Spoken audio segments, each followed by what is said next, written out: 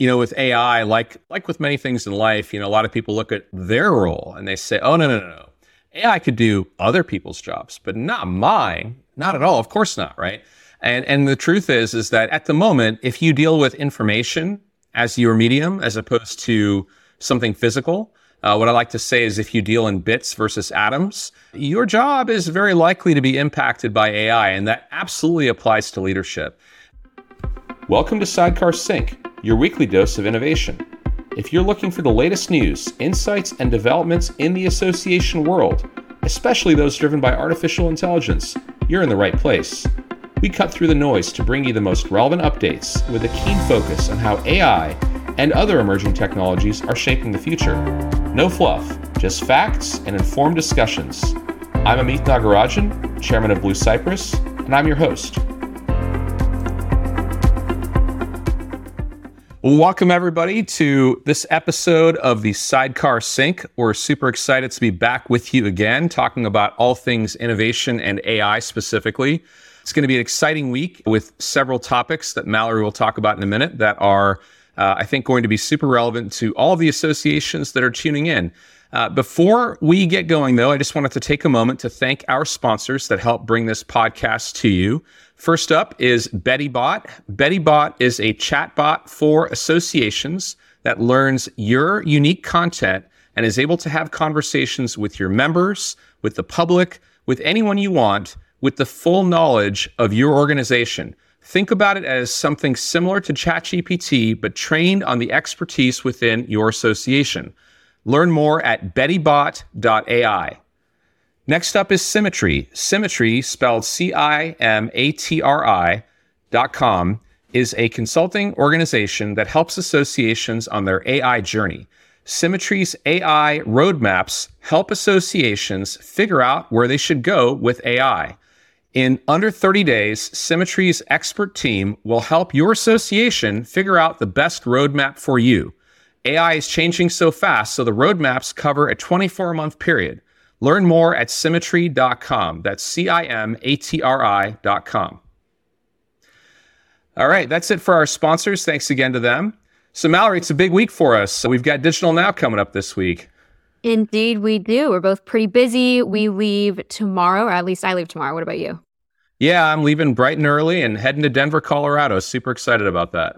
For those of you listening, Digital Now is a conference hosted by Sidecar. This year, we'll be diving deep on AI, of course, data, any other topics, Amit, that they're going to cover? Yeah, we're going to be going deep on a variety of AI topics. It's basically, 2.5 days of AI for associations content. Excited for those that are going to be there. It's not too late to jump on a plane and head out there. Some of the best moments in life are when you're being spontaneous. So as you listen to this, if you're feeling left out, Denver, Colorado is a place you can get to, and come join us at the Gaylord in Aurora, Colorado, just outside of Denver. And for those of you that aren't able to attend in person, we will be recording the main stage sessions and making that available offline within about a month after the Digital Now event wraps up. Well, by the time you're listening to this, everyone, it might be too late. It will probably be Thursday, which is the first full day of Digital Now. But hey, I've heard of crazier things. So if you feel so inclined, hop on a plane and join us. Follow us on social media. We'll be posting about our sessions real time. And like Amit said, we will have recordings of all the sessions after the fact. And I'm sure we will be discussing, Amit and I, in depth, all of the great combos that we have. Let's get started with our first topic for today's episode, which is AI agents and companions. So last week we chatted briefly about AI agents. We talked about different activities that agents could execute on, like booking a hotel, a dinner reservation, or directly posting a blog I created to our website, all things that would be pretty beneficial in my own life. Inspired by that combo, I wanted to highlight a new tool that isn't quite an agent, but seems close to one, and that's Zoom's new AI Companion. You can think of Zoom's AI Companion as your generative AI assistant, and I want to talk a little bit about some of the features they released in their highlight. Zoom's AI Companion offers real-time meeting transcription. This allows for quick reference and review, ensuring no detail is missed and everything discussed can be acted upon. It can even catch you up if you're a few minutes late to a call. I don't know about you, Amit, but that's really exciting for me. The fact that you can hop on the call and not have to say, sorry, I was late. What were you talking about? It gives you a brief summary as you join the call. I think that's really cool. It also gives you an analysis of participant engagement, identifying key moments in a meeting that can help you understand which topics resonated the most. It can suggest action items based on your discussion, which automates the task of noting down next steps, ensuring quick follow-up and action. And you also have the ability to ask the AI what you missed. For busy C-suite executives who might have to step away or multitask, this feature ensures that you can stay in the loop without having to rewatch the entire meeting. I, for one, am really excited about this tool and hope we see something similar with Microsoft Teams very soon. Amit, we talked a little bit about AI agents last week. Now we're talking about this AI companion. What is the difference between an AI companion and an AI agent? Terminology is a fun topic, and it's kind of like the term artificial intelligence itself. It has a bit of a sliding scale to it, and it also is a moving target. What I mean by that is, what someone calls artificial intelligence today in late 2023 is very different than what someone would have called AI even 5 years ago. And so I prefer a definition of AI, which is the science of making machines smart. I like that definition because it's intentionally somewhat vague. Smart is a relative term. It's relative to what you expect the computer to not be able to do. That's probably AI, right? So some of this stuff is definitely in that category. Real-time meeting transcription, 100% AI, right? You would not expect a computer to be able to do that even a year ago.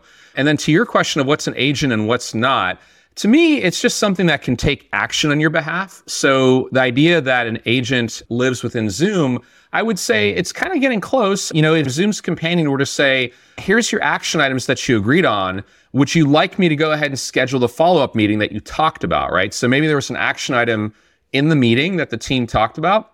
And one of those things was we need to schedule a follow-up. And so the agent automatically goes to connect to a tool like Doodle, for example, and sends out several options to everyone on the call and organizes and confirms an updated meeting time. That might have been one of the action items. Another action item might have been to send a payment to a vendor, right? So the AI agent basically connects to a financial system and makes a request for procurement to pay an invoice or something like that. I'm making these things up on the fly, but the idea would be that for agency to really exist, you'd want the tool to actually go beyond reporting on what needs to happen and actually helping you take those steps. I suspect that Zoom's tool, and by the way, I guarantee you with all the major platforms, Microsoft Teams and Slack as well, they'll have these capabilities baked in within months. I have no doubt about that. So to me, it's a bit of a fuzzy line in terms of what's agency and what's just a great generative AI tool. But to me, it's really like, is it taking a meaningful level of action on your behalf? That definitely makes sense. I watched the quick highlight video that they had on the Zoom article, and it looked like it would craft a response for you, obviously using generative AI based on action items. I'm not sure if it actually executed on those and sent the message, but would you say if it crafted and sent the message, follow-up message, let's say, to a colleague, that would qualify as agency, in your opinion?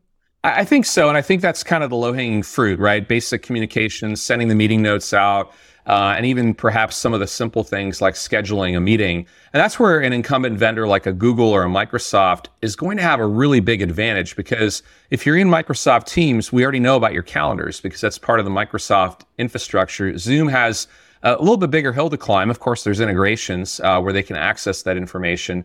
But I think all these companies are going to have really powerful agents that are capable of doing really what you'd normally call upon an assistant to help you with. And the thing that's interesting too is, Mallory, if you and I both have agents that know us and know our preferences and our calendars, we can basically have those agents talk to each other, right? And each of those agents takes actions. My agent might say, hey, Mallory's agent, can you meet at 5 p.m. to record this podcast? And your agent might say, no, that's really inconvenient that day because it knows about your calendar, but perhaps it knows your preferences and you don't want to meet with me at that time of day. So it's hard to say, but I think the agents can be a really powerful thing, and it's going to be an evolving thing over time, where what you considered a really interesting quote unquote agency now, you'll take for granted 12 months from now.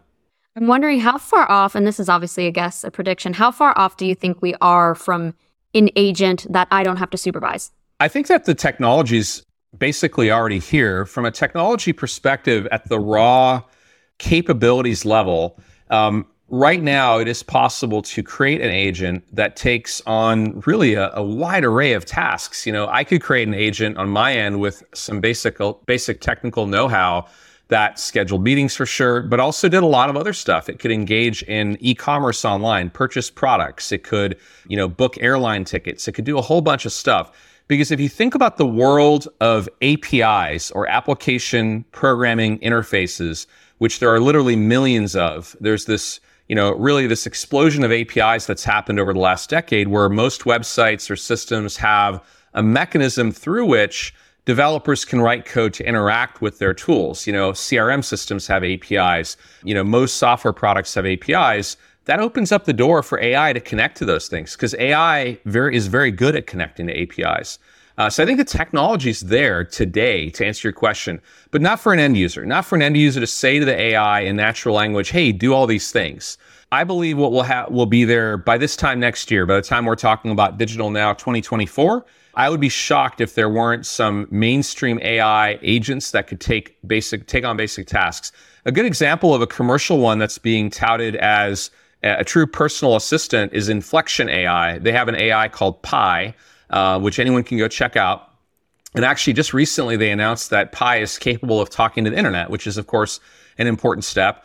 And soon, Pi will be able to make phone calls for you, so you can just talk to it. It can call hotels to see if they have rooms available that not just are available, but perhaps suit your preferences. Make reservations for tables at restaurants, and a lot of other things that might seem like PA/EA responsibility. But soon it'll go far beyond that. Well, it's written in stone. It's written in podcast. You're saying by next year at this time, you think there will be some mainstream agents. Yeah, and I think the question you're asking about autonomy too is really also, a lot of that it's ultimately from a technological perspective, could I write to an AI and say, here's everything I want you to do? We were talking earlier about the idea of, you're thinking about potentially relocating to another city. And in that process, there's a whole series of steps you need to go through and all the things you want to do. Do you want the AI to literally do every one of those steps for you? And all you have to do is say, hey, give me the address. I'm going to show up there. And maybe you don't have to do that. It'll even order the Uber. You take the Uber, you go to the airport and you get on the plane and then you have another Uber waiting for you where you get there and it takes you to your new house. I don't know if you want that or not, right? There's a little bit too much agency delegated to the AI.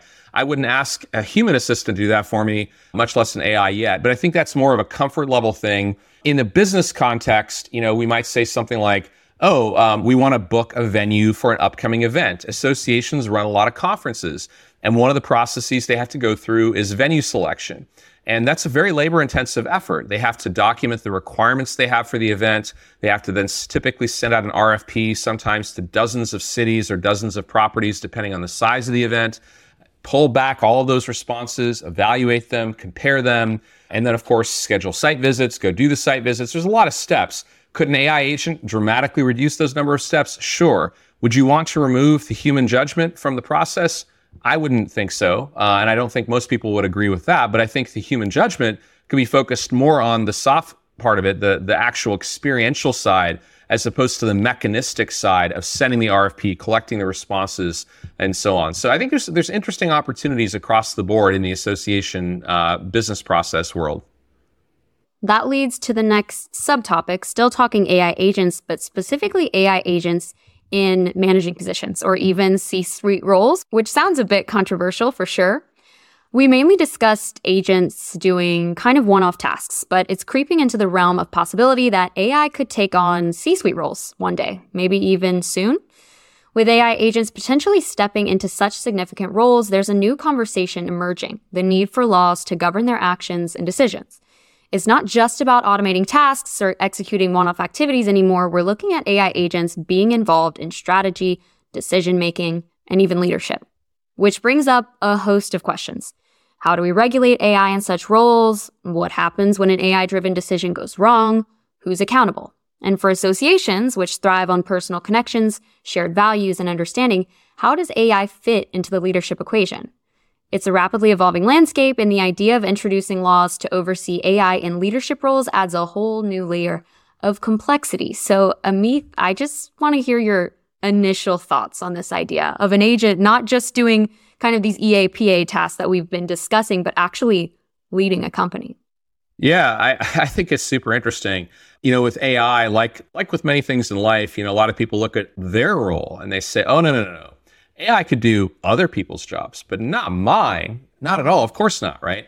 And the truth is that at the moment, if you deal with information as your medium, as opposed to something physical, what I like to say is if you deal in bits versus atoms, your job is very likely to be impacted by AI. And that absolutely applies to leadership.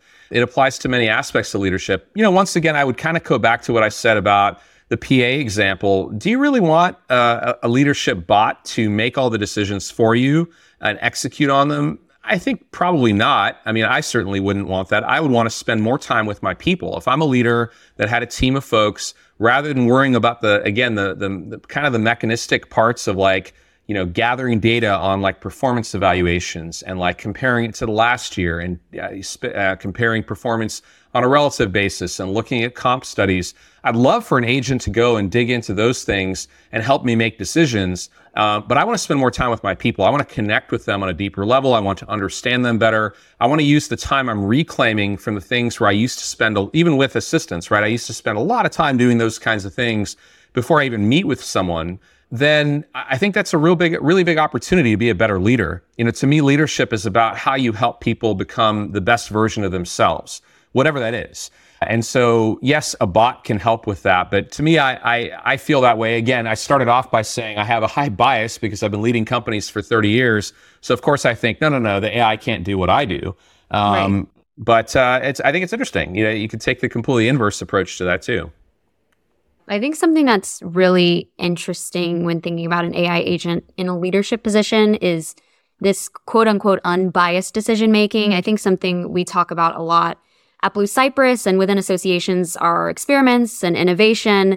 And it seems like if we had an agent or a bot or something that could look at every experiment we've ever ran and tell us, why certain ones succeeded and certain ones failed, and then that could assist our decision making in the future for running those kinds of experiments, I think that would be a big draw. And of course, as humans, we think, oh, well, we know what went wrong and what went right, but do we? Because we can't really consolidate all that information to be ready at all times to act on.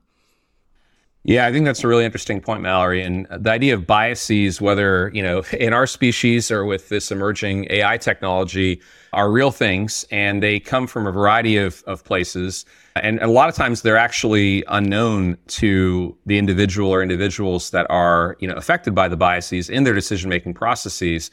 So I think one of the interesting things about this might be almost like countermeasures, where if you're more of an emotional thinker and you're highly emotive and you're also high empathetic, you can listen to people really well, you understand them, you can connect with people, but maybe you're not a great data person. Well, maybe the AI can be the counterbalance to you and say, hey, let's think a little bit more about, the last 10 pieces of data that you might have forgotten about at this point about this person or this decision. And inverse is true too. Again, it's if I'm much more of a rational thinker and I approach the world with kind of a Spock-like logical thinking world, maybe the AI can step in and say, well, hold on a second. Have you thought about how that person feels? What's going on in their life? And kind of coaches the leader to be a better leader. So I think there's opportunity around that for sure, to spot bias in human decision making. And I think that humans might also be able to see some problems in AI proposed decisions too. The follow-up there too, now that you have me thinking about this though, is could the AI's training be biased inherently, depending on what data it's using to be trained? Absolutely. There's bias in every aspect of everything out there. Our biases are essentially the sum total of our collective experiences in life. And so if you think about what happens in a neural network, whether it's a biological neural network that's resident in our physical brains or in these AI models, they're essentially really efficient compression algorithms. What that means essentially is you don't literally retain all aspects of memory from birth until, present day. You're retaining bits and pieces of that, and you're connecting them in a way where there's essentially like a relevancy graph from one piece of information to the next, where, sometimes a smell makes you recall a memory that's got nothing to do with what you're currently doing. And that's kind of how these networks work. Both, the biological versions that the computer runs were inspired by as well. So the reason I point that out is biases come from this compression, and they come from the source data as well. So AI is historically, it's been trained on what we call kind of real data or live data. It's like documents or data that's been collected and curated by people. But AI is actually starting to generate a lot of data. So one of the fields of research in AI right now has to do with what's called synthetic data, where AI system 1 generates data and then AI system 2 is trained off of it. And that's like in a really simple example. And so if you want to train a new model, if you have an existing model that's really good at creating sample data, then now derivative AIs get trained off of that. And that introduces a whole bunch of interesting questions. My short answer to your question is, yeah, there's bias in everything. I think the key to it is it's not questioning whether there is bias, but having some degree of understanding of what those biases might be and trying to just at least at a minimum understand that they're there. And in some cases you recognize, oh, hold on a second. All we've ever done is talk to big associations. Like say, for example, we've been working with associations that have over 50 million in annual revenue, and they're all saying this is the problem set they have. And so we as Blue Cypress decide we're going to build a new consulting service targeting the quote unquote association market. And all of our data is from big associations. And then we go to market and we're talking to a $5 million a year revenue association. And lo and behold, what we're talking about doesn't resonate with them, even if it's a critically acclaimed service in big associations. So that would be an example of bias because we've been quote unquote trained on a data set that is not representative of the market we're going after. So I think that you will find these biases everywhere, and it isn't realistic to say we're going to not be biased. It just doesn't work like that. I think the best we can look to do is to be aware of these biases and try to countermeasure them where it makes sense. So let's say hypothetically our AI agent CEO, just like the example that you gave, decided to create this go-to-market strategy based on all this data that we have, all this training it has, where we've mainly been talking to big associations in your context. And so we create this plan and it epically fails because it didn't take into account smaller associations, medium-sized associations. At that point, let's talk about the accountability. Who is wrong in that situation? If we have an AI agent CEO, who takes accountability? How would that work? I mean, obviously there's no structure for it at this point in time, but what do you think about that? I don't know what the right answer to that question is. And I think that the question is why does that question matter?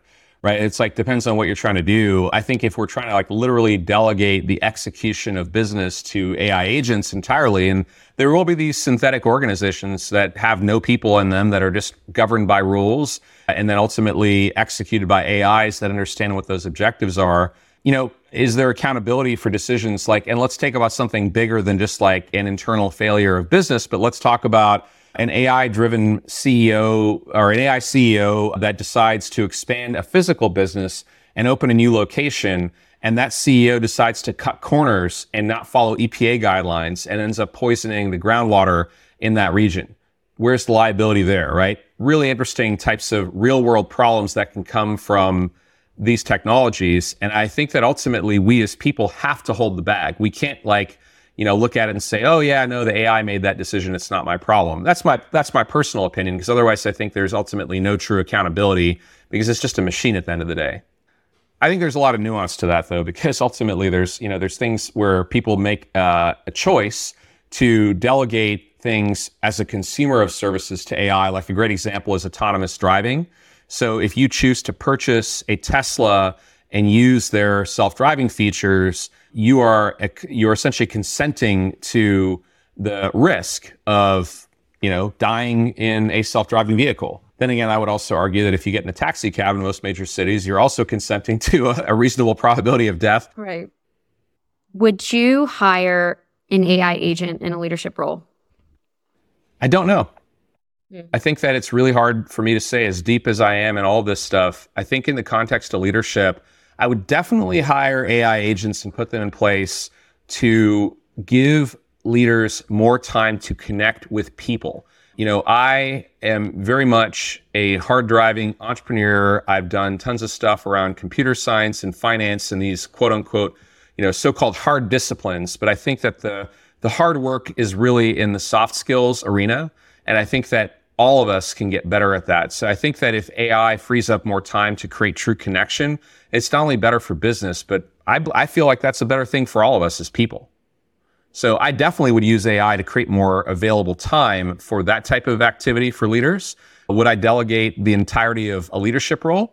I mean, the question I would even ask in that scenario is who is that AI leading at that point? Because if that tool, that AI has gotten that advanced, who is that AI leading? Are the subordinates under that AI other AI agents at that point, or are they people, right? I don't know.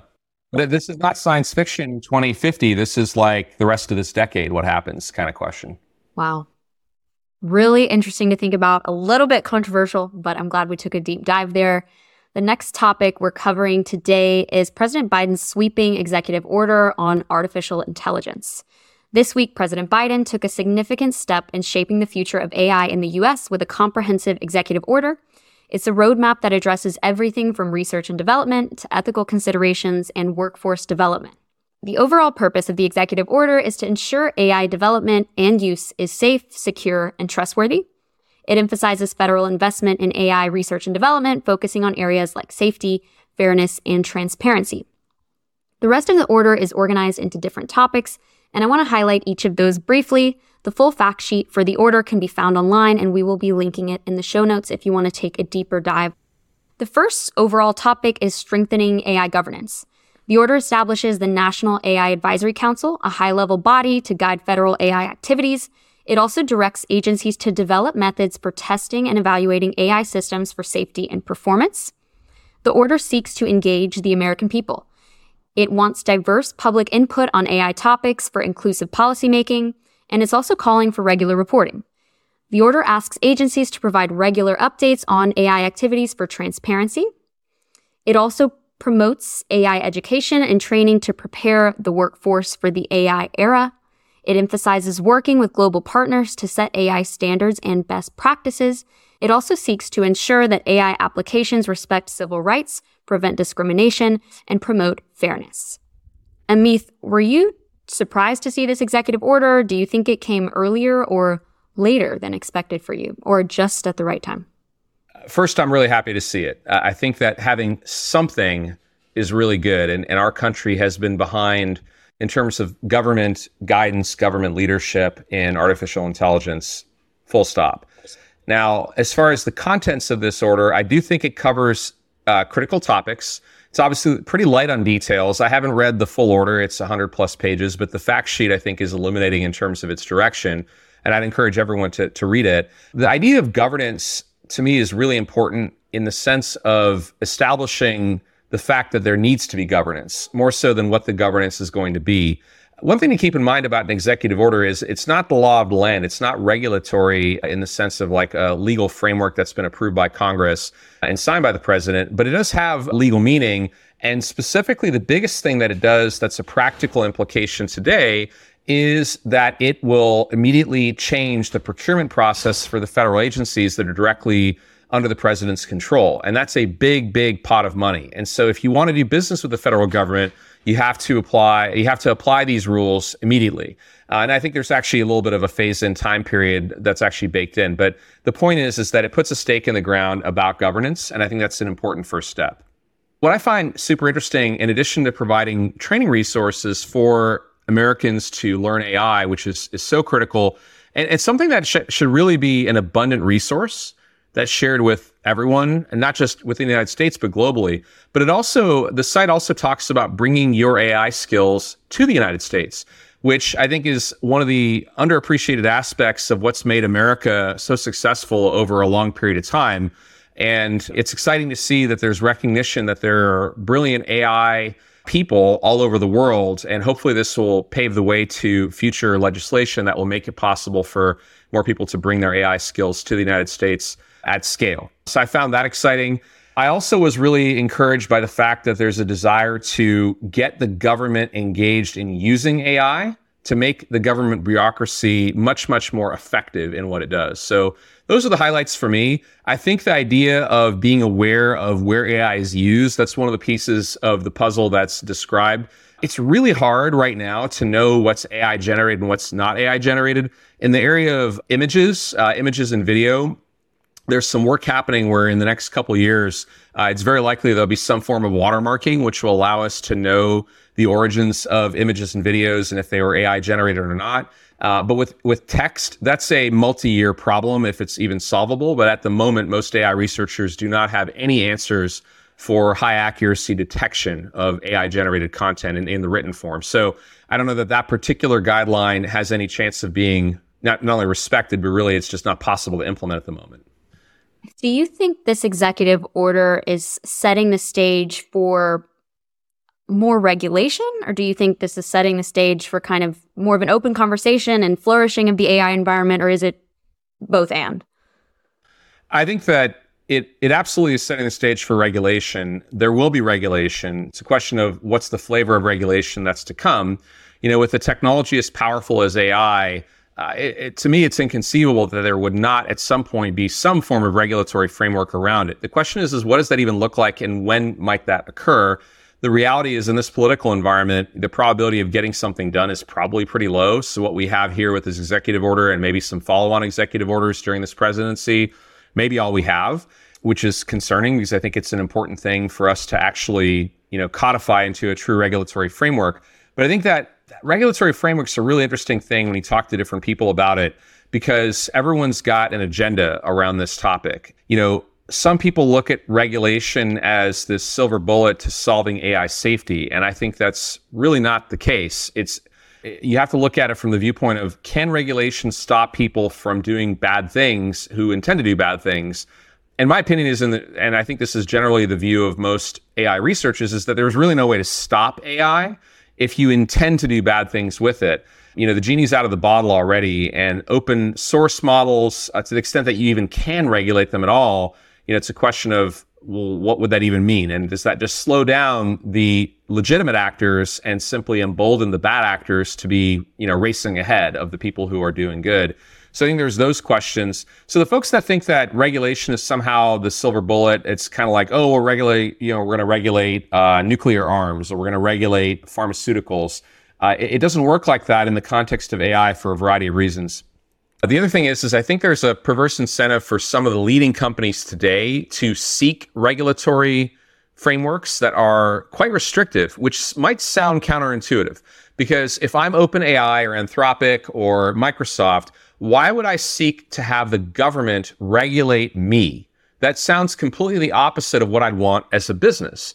Well, the idea is this concept of regulatory capture, where you as the large player with lots of resources, dollars, people, and market leadership actually gain a significant advantage if a complex and difficult regulatory framework is enacted, because it increases the barriers to entry for other people to come into the market.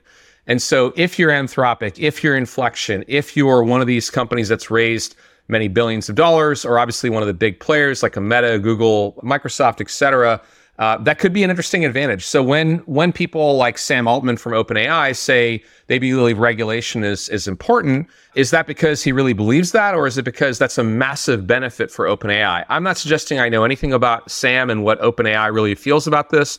I have no reason to believe they have, really ulterior motives or anything like that. It's just there is a financial incentive for established competitors to have a regulatory framework in place that is quite strong. So that's interesting. Then the flip side is also, let's think about what a strong regulatory framework means for AI innovation in general in our country. Will we be the world's leader in AI, which you could argue we're not at this point? I think you could also make very strong arguments that we clearly are today. All the major AI foundation model companies are here in America. All of the significant research that's led to this has come from American labs. Certainly, there's international labs that have contributed tremendously. But in terms of percentages, we're clearly in the lead in certain categories. But that doesn't mean that we'll stay there. And so some people question if that's important or not. That's a different debate. But if we think it's important to maintain leadership in AI, can a restrictive regulatory framework still enable that? And I think that the short answer is it needs to, right? You need to have something that's there from a governmental perspective on safety, but provides for mechanisms for innovation to go. Because otherwise we will be behind. There's plenty of places that do not have the rule of law in place when it comes to any of these safety concerns. Mm-hmm. When I think regulation in regards to AI, I think a lot about lawsuits against these major companies like OpenAI that perhaps use proprietary data to train their LLMs. Do you think there's ever a situation, Umith, where maybe there's a ruling saying that they did use proprietary data and they shouldn't have, and that we ever go backward and lose access to something like GPT-4? I think it's possible. I mean, it is possible that a judge says, OpenAI, as an example, has infringed upon the intellectual property assets of these publishers. There is no remedy financially. The only remedy is to cease and desist use of the model, in which case, yes, we would have nobody would have any access to that. And of course, there'd be a lot of derivative suits that get filed around that. What's perhaps a more likely practicality is settlements or financial remedies where billions and billions of dollars are going to be changing hands, and publishers will be rightfully compensated for the content that they've, in the cases so far, provided to these models without consent. But I think it's an interesting comment to talk about associations for just a moment specifically. Associations have incredibly good content, and it's not voluminous to the same extent as the public internet. But an association's content in a particular domain, such as a particular branch of science or engineering or a medical specialty or accounting or law or whatever the profession is, the association tends to have some of the best content, if not the best content in the world in that domain. And that's valuable stuff. And so many associations' content has absolutely been hoovered up into these models. And so I think associations should get in on the game and consider their legal options for monetizing what's already been harnessed from their IP without their consent. That's just a side comment. But on a go-forward basis, I think associations, once the legal framework is really worked out and it's not the Wild West, associations should have the opportunity to create licensing agreements where their own AIs that are trained on their content and uniquely are trained on their content as opposed to everyone's AI having access to it, can in turn cooperate with other AIs and create a licensing revenue stream for the association. So that's an opportunity that I'm advising a lot of association CEOs and boards on right now, where, how do you actually activate your intellectual property that's just sitting there for the most part? Well, if we train an AI bot on it and make that AI bot capable of being a resource to other AI bots, that could be super interesting and provide transactional revenue to the association, perhaps on an order of magnitude that by itself is sustaining for the association's long-term financial needs. So I think there's some exciting stuff there. But coming back to the idea of intellectual property protection, legal frameworks, that's part of the reason why this stuff is so critical, is because there's really no guidance. The United States Patent and Trademark Office earlier this year issued a statement saying that copyright applies to human-generated content or things that are majority human content.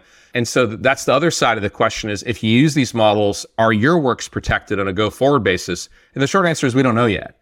So it'll be great to have some answers to this stuff, to actually have a set of rules we can work with. With the U.S. government coming up with its own AI strategy, I'll ask you this question, but I feel like I already know the answer. Do you think every single association needs to be creating an AI strategy of its own right now? I think the most important thing that an association can do right now is to create a clear roadmap for the next 2 years. Create a roadmap for 2024 at least, and that might be fine as a starting point, but preferably for 24 and 25, where I think of 2024 as near to medium term, and honestly, I think of 2025 as long term. And it used to be that 5+ years was longer term in strategic planning, but AI is doubling at a 6-month clip rate. So, so much is happening in the world, and that's not to mention the rest of what's going on in our dynamic world today. So creating an AI roadmap isn't a super detailed plan. That's a step-by-step. This is exactly what we're going to do. It's more of a prioritization exercise. And so I think that, associations totally need to do that, because, I talk to association CEOs and other leaders all the time, and they're like, we're super blown away by these capabilities. It's really exciting. It's really scary. What do we do next? And I tell them 2 things. First thing I say is, get educated and spend some time and money and train your people. Get resources to your teams, and train your boards, and also maybe train your members. And if that makes sense, it usually does. But the second thing is build a plan, like a high level one, just a roadmap. It doesn't need to be perfection. It's just a basic outline of what you're going to do. And as importantly, what you're not going to do. So roadmaps, I think every association going into 2024, if you don't have a roadmap going for AI going into 2024, that's like flying completely blind. Well, that was our third topic for today, Amit, AI roadmaps. What do you think are some common pitfalls that associations should avoid when creating the AI roadmap? It's a high-level strategy plan, but are there any regular pitfalls that you've seen thus far, at least? Yeah, I think there's a few things. So one of them is cultural. Associations like to please everyone.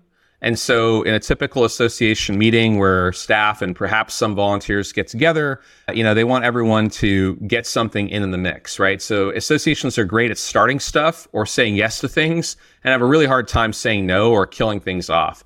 And you do not have the resources to go after, everyone, getting something out of the mix.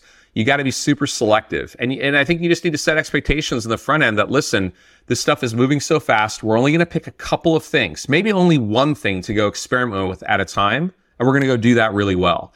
So number one is don't pick too many things. Narrow the focus. There's lots of ways of, frameworks for thinking about how to narrow the focus. For example, you can analyze the impact level of a potential initiative relative to the effort level. So you might have something that is really high impact or potential impact and kind of low to medium effort level. A great example of that is turning on GPT-4 for everyone, paying $20 a month, or using Microsoft Copilot.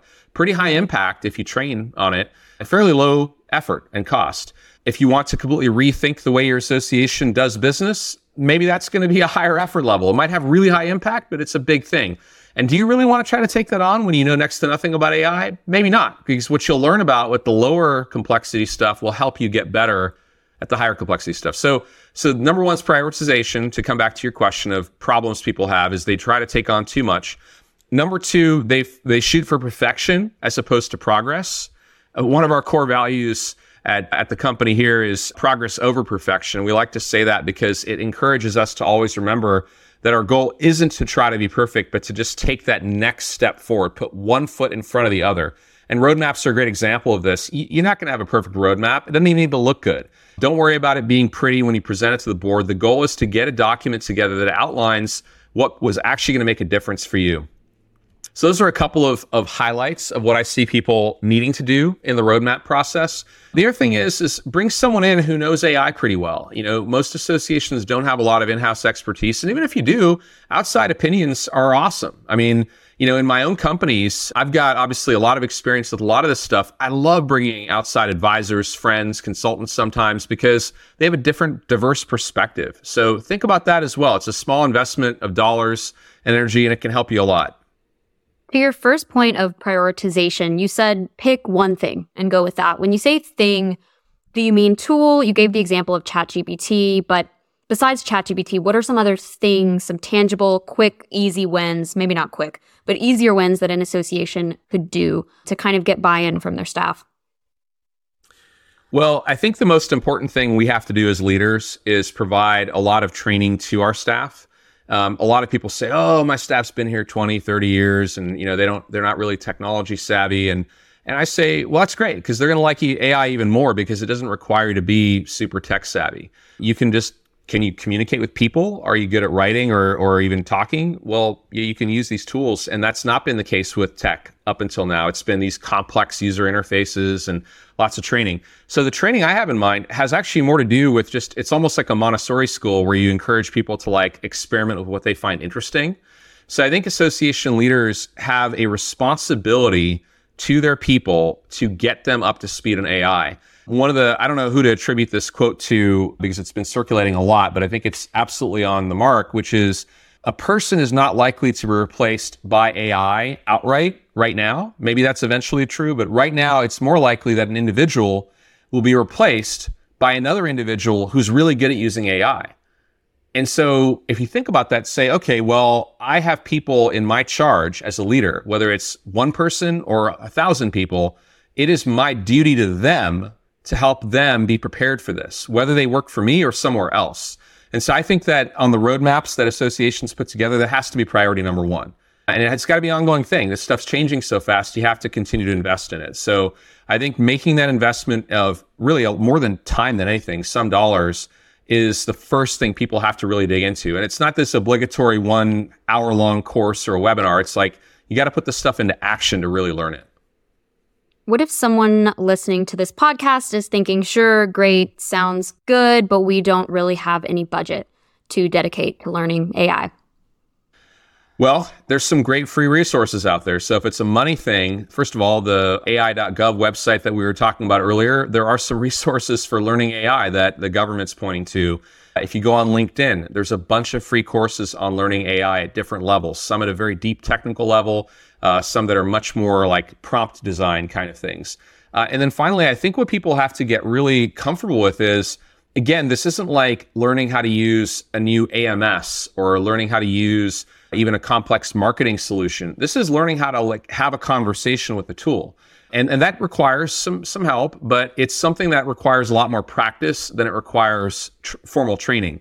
So part of that's the cultural idea of saying, we're going to get people practice time. We're going to kind of make them do it, right? Give them some homework and say, hey, between now and tomorrow, I want you to do something with ChatGPT or with Bing or with any of these tools.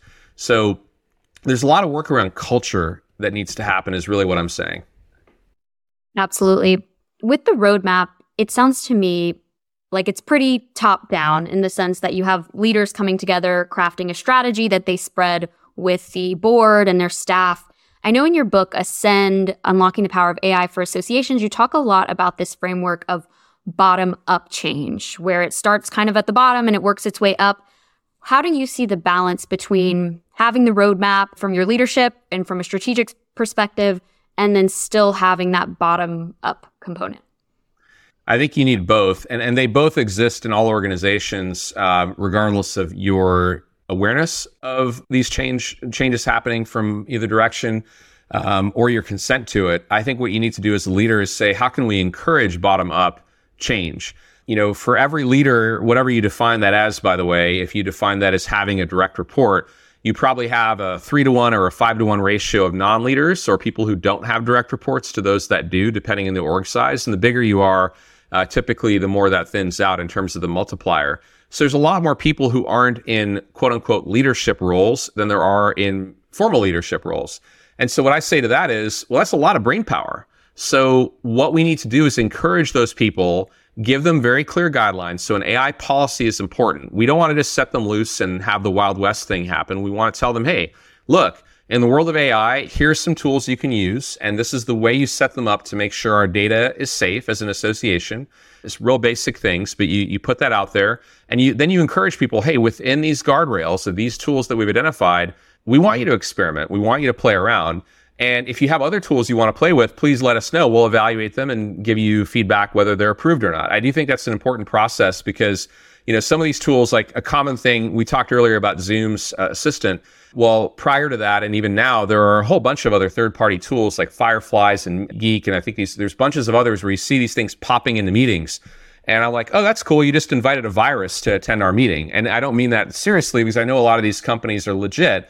What I mean by it is you have no idea who these companies are. A lot of them are free. And if they're free, that means you're the product, you're not the customer. So, there's all these other AI tools that are out there that are things that you need to be aware of, and particularly around data. So create a framework that's just a real simple policy, and then encourage your people to experiment, and then highlight people who've experimented and learned something. Experimented and succeeded is awesome, but experimented and learned something, even if it wasn't the type of success we'd look for, okay, cool. Let's go learn from that. So that's a very different culture than most associations have. Most associations are very traditional, hierarchical, top-down, not tolerant of mistakes. They basically don't leave room for error. It's more of, hey, we're a mature product.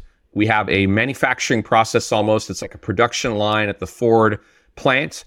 And we want a 0% error rate as our ideal scenario, right? Where there's no innovation happening on the assembly line at a Ford plant. You're putting that part in to the car exactly the same way every single time, or it's an error. And that's the mindset of a lot of the association processes. We've got to break that mold in order to encourage that bottom-up innovation. So what I'm hearing, essentially, the message here is get ahead of AI before it gets ahead of you. That's a great way to say it. Well, as we wrap up this week's episode, one thing I wanted to point out is that we are looking for listener input. So if you have a question that you would like us to answer on an upcoming episode, or if you have a topic that you think we should be covering, please share that with us. The best way to submit a question or topic to us is if you go to community.sidecarglobal.com, which is Sidecar's free, publicly available online community. Within there is a group called Sidecar Sync, where we post each of the episodes. In there, you can create a post or you can comment on an existing episode, and we'll be monitoring that. So if you have a question, if you have feedback, if you have a future topic, please share with us and we'll make this show better with your input. We would love to hear from all of you. So please drop us a post, drop us a comment, and we will be answering those ideas, questions, concerns, challenges at the end of each episode. Thank you so much, Amit, for your insights today, and I will see you in Colorado. Thanks, Mallory. Thanks for tuning in to Sidecar Sync this week. Looking to dive deeper? Download your free copy of our new book, Ascend, Unlocking the Power of AI for Associations at ascendbook.org. It's packed with insights to power your association's journey with AI. And remember, Sidecar is here with more resources from webinars to boot camps to help you stay ahead in the association world. We'll catch you in the next episode. Until then, keep learning, keep growing, and keep disrupting.